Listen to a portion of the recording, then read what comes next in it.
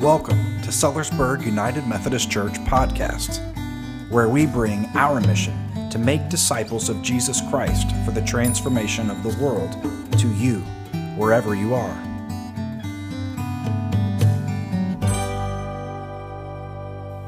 Morning, friends. We come together for the Word, and we come to read and be impacted by and consider and contemplate and embody all that we get through the Holy Spirit, the reading of the Word. And this is an interesting time because the turkey has been eaten. We've been preparing for Thanksgiving. It has come and gone, or maybe you still have some gatherings yet today, but Advent is here nonetheless. We start this liturgical season that marks the beginning of a new year. If you're not familiar with the liturgical season, it goes through the whole year, except Advent is the beginning. So last Sunday was the Reign of Christ Sunday. It was the last Sunday of the liturgical year.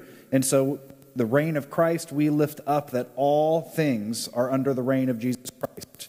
And we look forward to the day when all of heaven and earth will be renewed with Christ as King.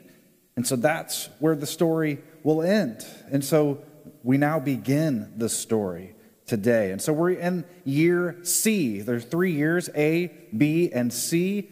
And so every Sunday, if you're not familiar with the lectionary, following the liturgical calendar, we have a lectionary that gives us 4 biblical passages every week. And we get Old Testament, or the Hebrew Scriptures. We get 1 psalm. We get a gospel reading, and we get another reading from our Christian Scriptures, what sometimes called the New Testament. And the years, A, B, and C, are distinguished by the gospel readings. And so year A is Matthew, year B is Mark, and we just completed year B. And so today begins year C, where we focus on the gospel of Luke. Now, there's no year for John. John's a strange gospel, and John is really focused on different points of the liturgical year. And so we will hear a lot from John in every year, but this is the year of Luke. And so if you've ever been to a church or talked to friends who go to another church and on a Sunday you realize that the sermon was on the same passage, it's probably, well, definitely because that church must be following the lectionary. And that's the idea, is the whole church is going through the same passages together. And over the course of 3 years, we have pretty much encountered passages from the entire canon of Scripture. So that gives you a little explanation, and we've changed our colors in the room. We have our blue up for Advent, and we've got our decoration to mark this change in the season. Now remember, Advent is not Christmas. Christmas is coming, not until December 24th when we have our Christmas Eve service, and then Christmas Day on the 25th. Then we enter the liturgical season of Christmas. But now it's Advent, and Advent means arrival or coming. And so we begin the story of Jesus in our liturgical year, not with the birth, but all the things that came before the birth. The anticipation of his arrival is our Christian story. And we tell this story through Hebrew Scriptures written hundreds of years before his birth, as well as some images from the gospel that were from his ministry well beyond his birth. And we tell all of this to bring it all together as we tell the story and anticipating the arrival of his birth long ago, but just as importantly, the arrival of him to come. To come in that great day, that second coming when all things are renewed, but also the birth of Christ within us as we experience new birth all the time. That's part of our walk as United Methodists. And so this time of Advent is to tell the story of old while looking to the story of the future, while anticipating the story of right now. God is not done with the body of Christ in the church. Our story, you and I, is right here and now as we move forward through these days. Your part in the story is about what is coming to life in your heart. Your part in the story is about where we are headed together as the church for our world. So Advent, are you ready? Are you ready for Advent? I ask this because our passage today is not going to include wise kings, shepherds, a teenage girl, or a baby boy. We're going to start today looking at the end of the beginning and the beginning of the end. But before we read the passage that will surely raise an eyebrow, it's going to be a strange passage for what you might expect in this season, but first let's prepare our hearts. I'm going to explain apocalypse, fig trees, and the Gospel of Luke. That should have been the sermon title right there. And then we're going to read the passage, and then we're going to explain the message and why this passage is on the first day of Advent. So, let's begin here. Apocalyptic literature, apocalypse. You've heard that word, but probably to do more with Hollywood depictions than biblical understanding. Apocalyptic literature is a genre of literature. Much like we have romance novels or mystery, or we have biography or history. If you were to a few remaining bookstores today, you would see these different categories of books. If you were to go to a bookstore in first century, you would see a section for apocalyptic literature. It's symbolic literature, and that speaks of a cosmic reality. There's a world that we see, you and me, and then there's a world we don't see. And that's what apocalyptic literature writes about, talks about, communicates. And so to try to break this down, understand that we see our families, our friends, we see our church, our community, our government, we see our country, and we see our world. We all see them, but we all see them through our own perspective, through our particular point of view. Now, there are many points of views. In fact, at least as many different points of view as there are people, but even more because some of you do the wonderfully hard and rewarding work of looking at things through multiple points of view. But even all of these things together, every one of them are limited. Our view, our personal view, is limited. We process everything through the same channels, the 5 senses. So it's all about what we see, hear, smell, taste, feel. But even our senses are limited because I can't see everything there is to see. There's light, and there are things that I could never see with my eye. I need special tools to see those things. Or to hear. I know that animals hear things that I don't hear. So we're limited. Now, we're limited as humanity as well. That's probably our biggest limitation. We're humans. I can only see and experience what's in my time and my space. I can read about other times and spaces, but I'm only able to see them through someone else's point of view. And this reminds me of the time my good close friend Ian, England, and as we were teenagers, we talked about the Revolutionary War. And so he spoke of it from the British side, and I spoke from the American. And can you believe we had different points of view? We understand what happened there very differently. And so it makes us wonder what really happened. So I can only see in my own time and space. Another limitation is what I have even with you. You are in my time and space, but I don't know what you're thinking right now. I don't know what's going to happen with us tomorrow. In fact, I don't even know what all happened yesterday. Right? There's a lot of things that happened yesterday that are not in my awareness. I don't know what God sees when God looks upon me or us or the church or the world. I don't know what God knows. I'm limited. I can't even comprehend God. We grasp. I know that God has always been, but I realize my limitations immediately by making that statement because I can't process what forever is. I can try, but not really. So apocalyptic literature, all that to say, apocalyptic literature pulls back the curtain of what we experience, our limited point of view, to reveal what we cannot see and know. So the word apocalypse, it's a Greek word, apocalypsis. It means to reveal, or another way to say it is revelation, which is where that book gets its name. So let's think about what we see today. What do we see in our limited points of view? I see division, and I hear it in a lot of places, even the church. I see political nonsense on every side of the aisle in our capital. I see church struggles, like our denomination's struggle, based on conversations around human beings needing to have control and enforce their point of view on others. Yeah, we all feel that. I see fear today. I see fatigue with COVID as we are bombarded with info about yet another variant. And I see things about catastrophic devastation in Southeast Asia due to climate change, among other places. It's heavy what we can see if we turn on the news. But what else do we see? I also see a world, a country particularly, opening its eyes to injustice everywhere. I see a world where many things have never been as good as they are right now. We have a long way to go to truly be good, but they are better than they've ever been. It's true.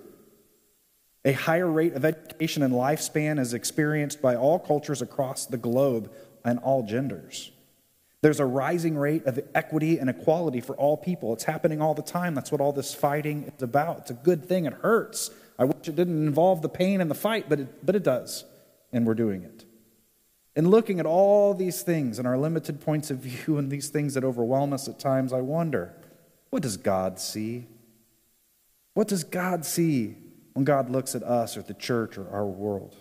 And if you assume that God sees what you see, I invite you to reconsider your limited point of view. There's more going on in our world than you could ever know in a moment, and yet God sees it all. Apocalyptic literature tells the bigger cosmic story, including the elements of good and evil, of light and darkness, of peril and rescue. And it uses imagery that we can grasp with our five senses to help us grasp the bit that we can. So apocalyptic literature tells things well beyond our senses, which is why you always see things like. There will be like a bow of emerald in the sky. There will be a sea that is like glass, or a shift in reality like the changing season for a tree in our reading today. It's the best it can do to try to help us begin to understand things beyond our limitations.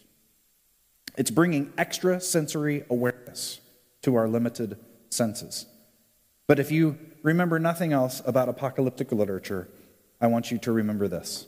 The entire point of apocalyptic literature is always hope. Hope. It is always hope. There is not a more hopeful literature available than apocalyptic literature. That's my personal argument. And the reason you might not be ready to agree with me on that, if you've read Revelation or Ezekiel or Jeremiah or Daniel, is because we only see it from our particular point of view and we don't understand it, frankly. If you just open Scripture and start reading it, you're not going to see hope. This kind of literature hasn't been written in hundreds or thousands of years. In fact, the only thing available to us, I'm aware of, is from the Bible. And these writings we have are between 1900 and 3,000 years old. We have to be taught how to read it. It's coded with symbols everywhere because each of these writings was intended for a specific audience who would know the symbols. I could say the word 9/11 and you know immediately what I'm talking about. But someone born 300 years from now, 3,000 years from now, on the other side of the planet, if I had written 9/11, they have no clue what I'm talking about. Good? Which means they'd have to go and research and learn to understand what that's referencing. So among the message of hope and all these symbols, there is also a call to action, a what to do now that we have this hope. And it's good to know what to do because often this is written in a time when people are wondering, what do we do? It was often passed around to people who were in the depths of injustice, on the wrong side of power. And that means you can't tell the story clearly in a way that everyone could understand it. Because if you are passing around this kind of literature, which often depicts the downfall of unjust power, then people who are in charge and in power aren't going to want that passed around, which is why you could be killed for having this type of literature. So you write it in coded language that not everyone can understand so that it can fly right under the nose of power and those trying to conserve unjust systems. So how do you tell the story of the destruction of mighty and corrupt systems and people in the midst of those corrupted systems and peoples? Well, you use codes, ways people can't understand. And so, given that, here we are thousands of years later, well beyond those times and audiences, and you understand that we can't possibly understand these readings on the surface. And so this misunderstanding about what apocalyptic literature is, when it's often presented as something other than hopeful, it usually produces fear-based interpretations, which totally miss the point. People take the symbols literally instead of literarily, and they start looking for the exact described signs. You've probably heard of this. And you see the panic and the anger and the fear that it leads to. It leads to things that are anything but hope. So, apocalyptic literature, coded, cosmic, a call to action, and all about hope. All right, apocalypse. Second thing I want to explain is the fig tree. It's going to be a faster explanation. It's a common tree in Israel. We have numerous stories in our Bible that involved fig trees. Also, numerous times we have Israel described as a fig tree. You can go to Hosea, Jeremiah, Micah, and others. And they will include stories with a fig tree as a symbol for Israel. Again, it's symbolic language. If you read it literally, then you're going to be very confused at why Israel is suddenly a tree. Don't read the stories about Israel being a tree literally, but literarily. In multiple Gospels, Jesus speaks of fig trees, and almost always in Jerusalem. In one parable, the fig tree isn't producing fruit. So there's discussion about cutting it down before the farmer asks for one more season to really take care of it, to fertilize it, to prune it, to really go all out and give it a chance before we decide it's not worth keeping and we cut it down. Another story, Jesus cursed a fig tree. It's in multiple Gospels. It's not bearing fruit, and so he curses it, and it dies, which has always been kind of a strange story of Jesus. Amen? So we're going to read of a fig tree today. It will be referenced in comparison to all other trees, one nation among all other nations. So, the fig tree. Something to know about the Gospel of Luke. It was written several decades after Jesus had died, risen, and ascended. Between Jesus' death, resurrection, and ascension, and the penning of this gospel, something significant happened. Something that the writer of the gospel was aware of, that the people in the story he wrote were not. Something more significant than I could really fully describe. So what this was, understand this. Jesus was in ministry on earth, in person and flesh, from around 0 to 30 A.D. Luke was written around 80 to 90 A.D., so 50, 60 years later. In the meantime, that in-between time, in 67 A.D., a great war broke out in Jerusalem against Rome. Rome occupied Israel. Rome did what Rome always did in the face of people rising up. They leave. They just leave. They left Jerusalem. And what they do is they build up their army, they amass everything they need to come back and utterly lay waste. Rome was very smart and very patient. And so while Rome was away for those few years, a great number of small Israel factions, Jewish factions, political groups, came in and seized control of Jerusalem. And various people that led those factions would ride in on their horse, waving palm branches, proclaiming to be their deliverer, the Messiah. And there would be multiple ones coming in saying, no, they're not the real Messiah, I'm the real Messiah. Each group thought they were God's ordained. And when Rome did return, there were at least 4 different groups that had some bit of control over the Temple Mount. Jerusalem's big. The temple's a small part of it. But even in that small part, on the inside of the temple was one group. Just on the outside by the doors was another. Just on the outside beyond those walls of the mount was another. And just on the outside of those walls was yet another. All of them thought they should be in control. And so when Rome came back to a divided group, it was in slaughter. Rome destroyed all the people. Rome destroyed the temple. In fact, you can still see the rubble today because the temple was never rebuilt. There are people standing at the Wailing Wall right now, wailing because the temple has never been rebuilt. So let's try to fathom what this means. We maybe know some of this story. Prior to Rome coming and destroying the temple, for hundreds of years, Jewish people had found their connection to God through a tabernacle in the wilderness in Exodus, and then eventually the building of the temple by Solomon.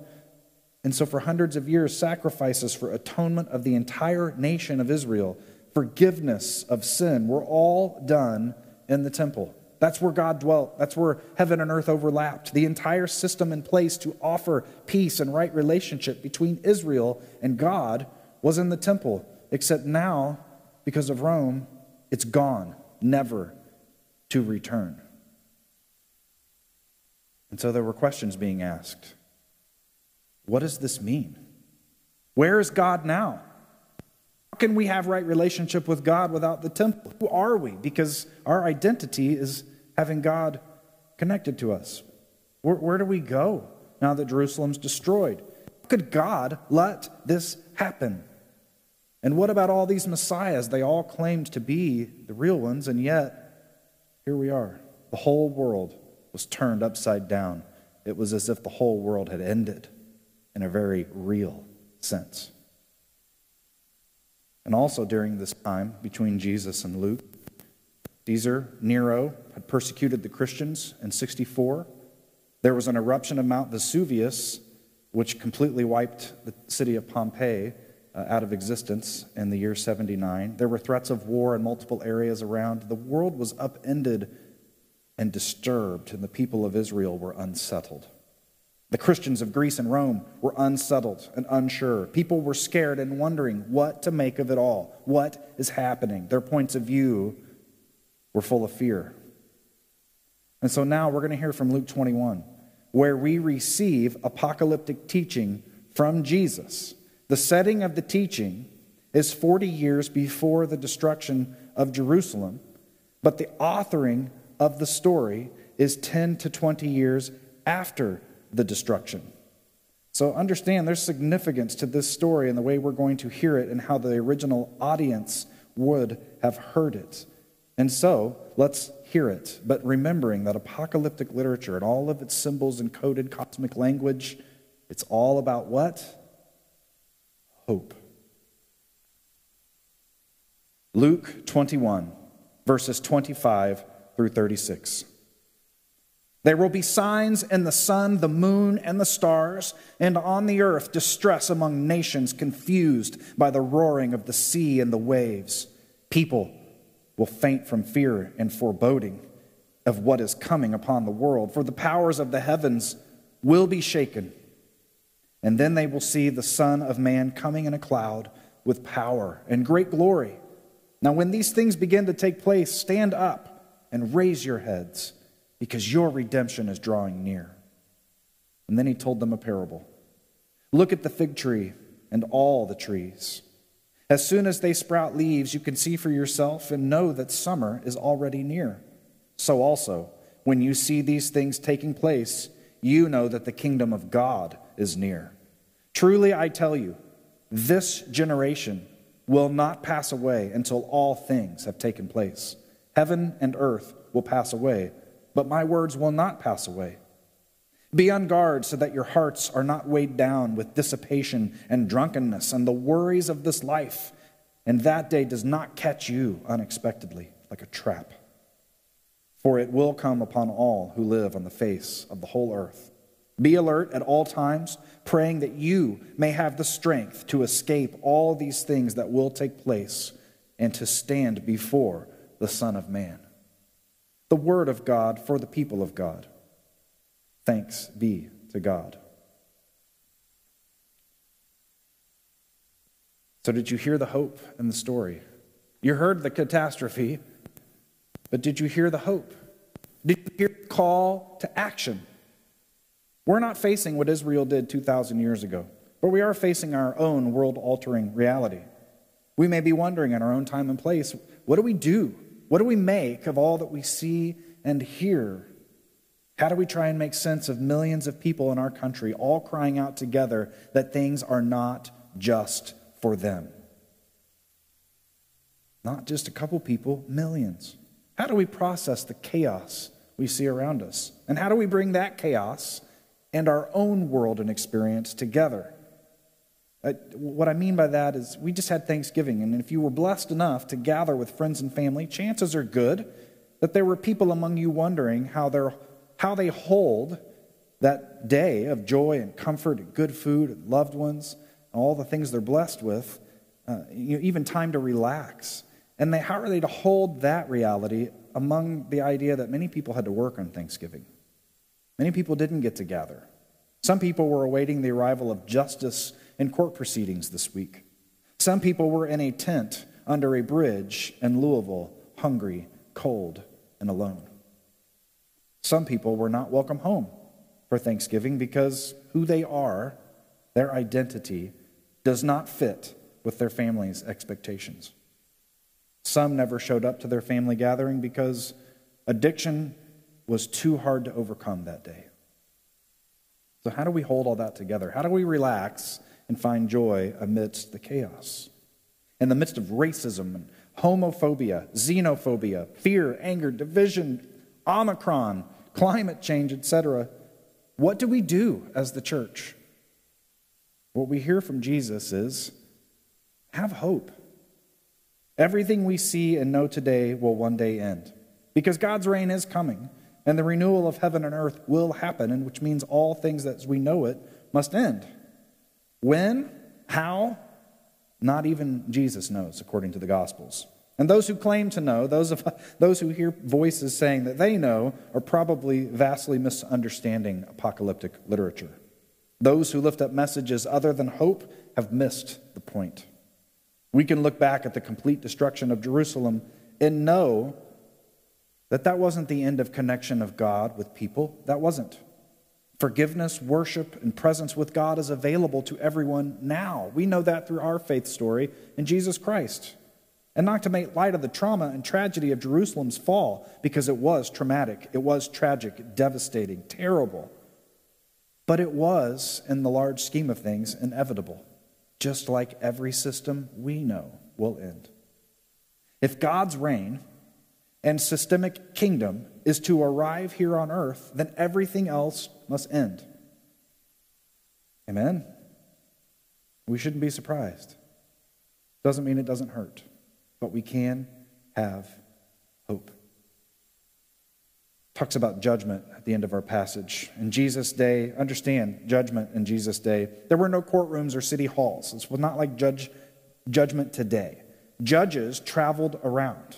If someone wronged you in your town, your home, you could not seek justice until the judge came. You would have to wait, and sometimes you'd have to wait a long time.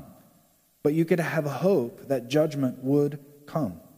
You could long for it. You could anticipate it with hope.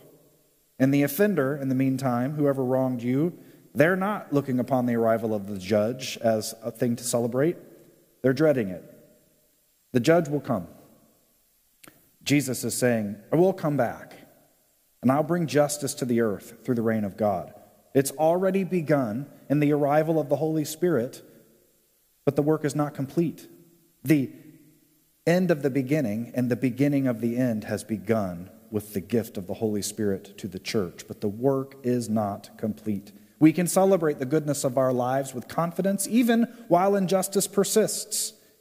We must also speak out and stand up for justice, love, mercy, grace, and truth with confidence, because we know one day judgment will come. And judgment, as Jesus says, is our redemption. The season is changing. Redemption is drawing near. And as painful as it is still something for which we can have hope. We can stand amidst the chaos of our world with our heads held high, because we know the falling away of this world is inevitable while God's reign establishes itself. In fact, we can celebrate the transition even amidst the pain. With the falling away, redemption draws all the more near.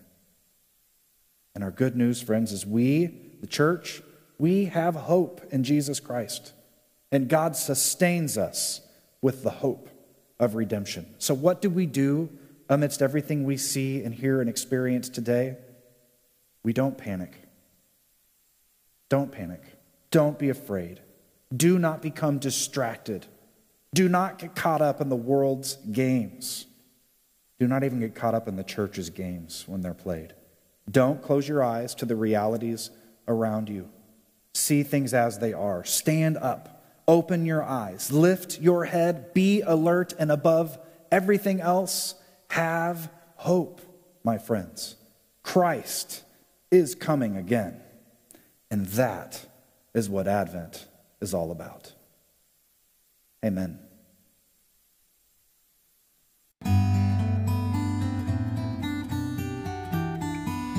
We thank you for worshiping with us, and it is our hope that through the Holy Spirit you have felt the touch of God upon your life. If you would like to know more about our church and its ministries, please visit our website, at sellersburgumc.com.